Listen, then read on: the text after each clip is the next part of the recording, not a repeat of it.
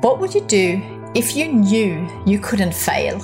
If you had all the money, all the time, all the knowledge, all the resources that you needed?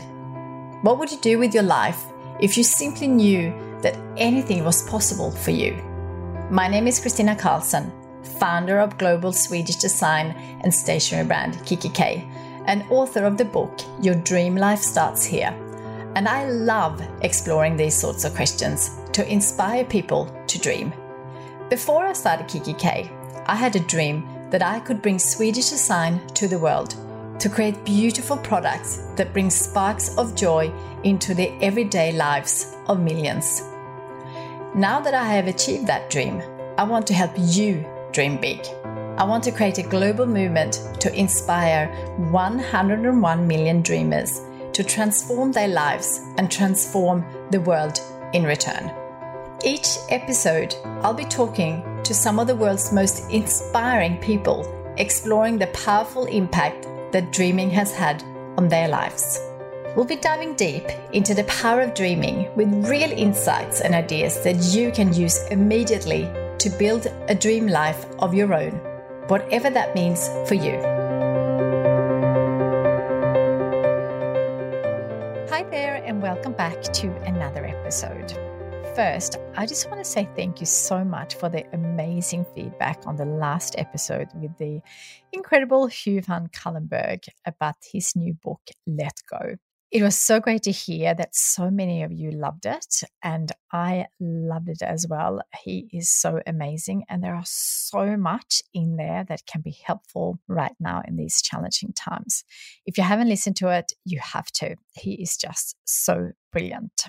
At the time of recording this episode, it is a very challenging time in the world with what's happening in Ukraine. And there is floods on this side of the world, and we also lost some people unexpectedly.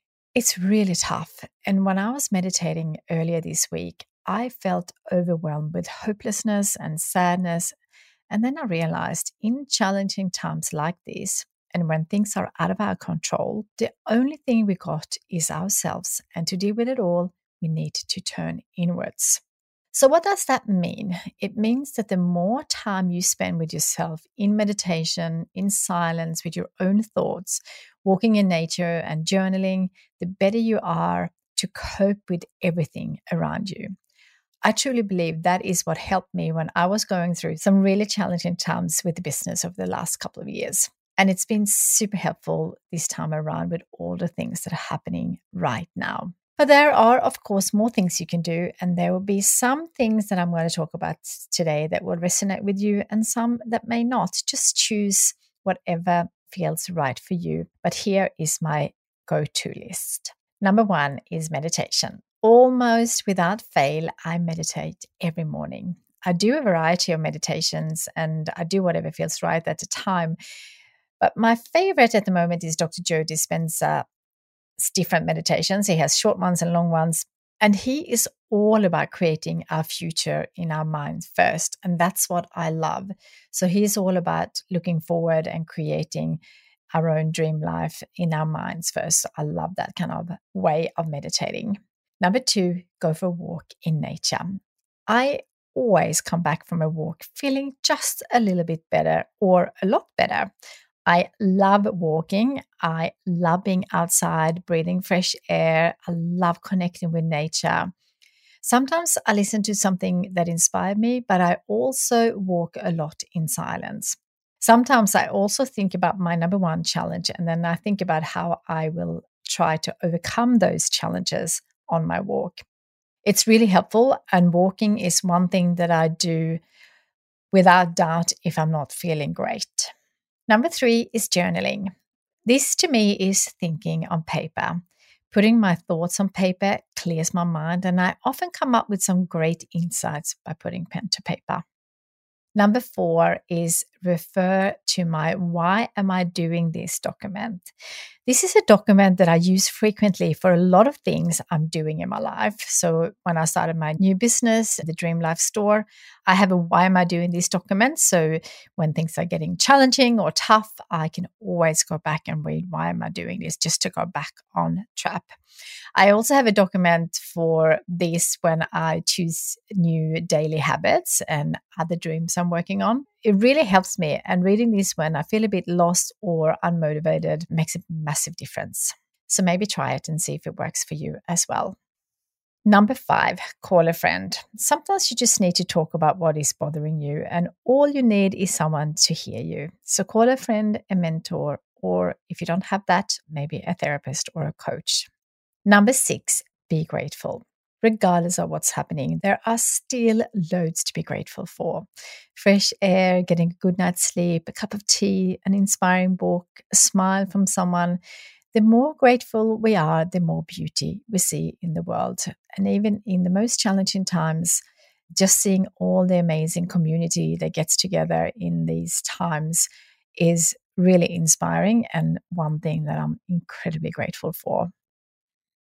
So how can we continue working on our dream life when there's chaos around us and a war happening that affects all of us? It's a hard question, and some people say it's impossible. But I believe by working on our own dream lives, we will inspire others to do the same. And so many of us have dreams that will make a difference to other people by continuing it. And also, there is a ripple effect, not just with what we are doing, but by inspiring others to take action on their dreams. And by that, little by little, we are creating a better world.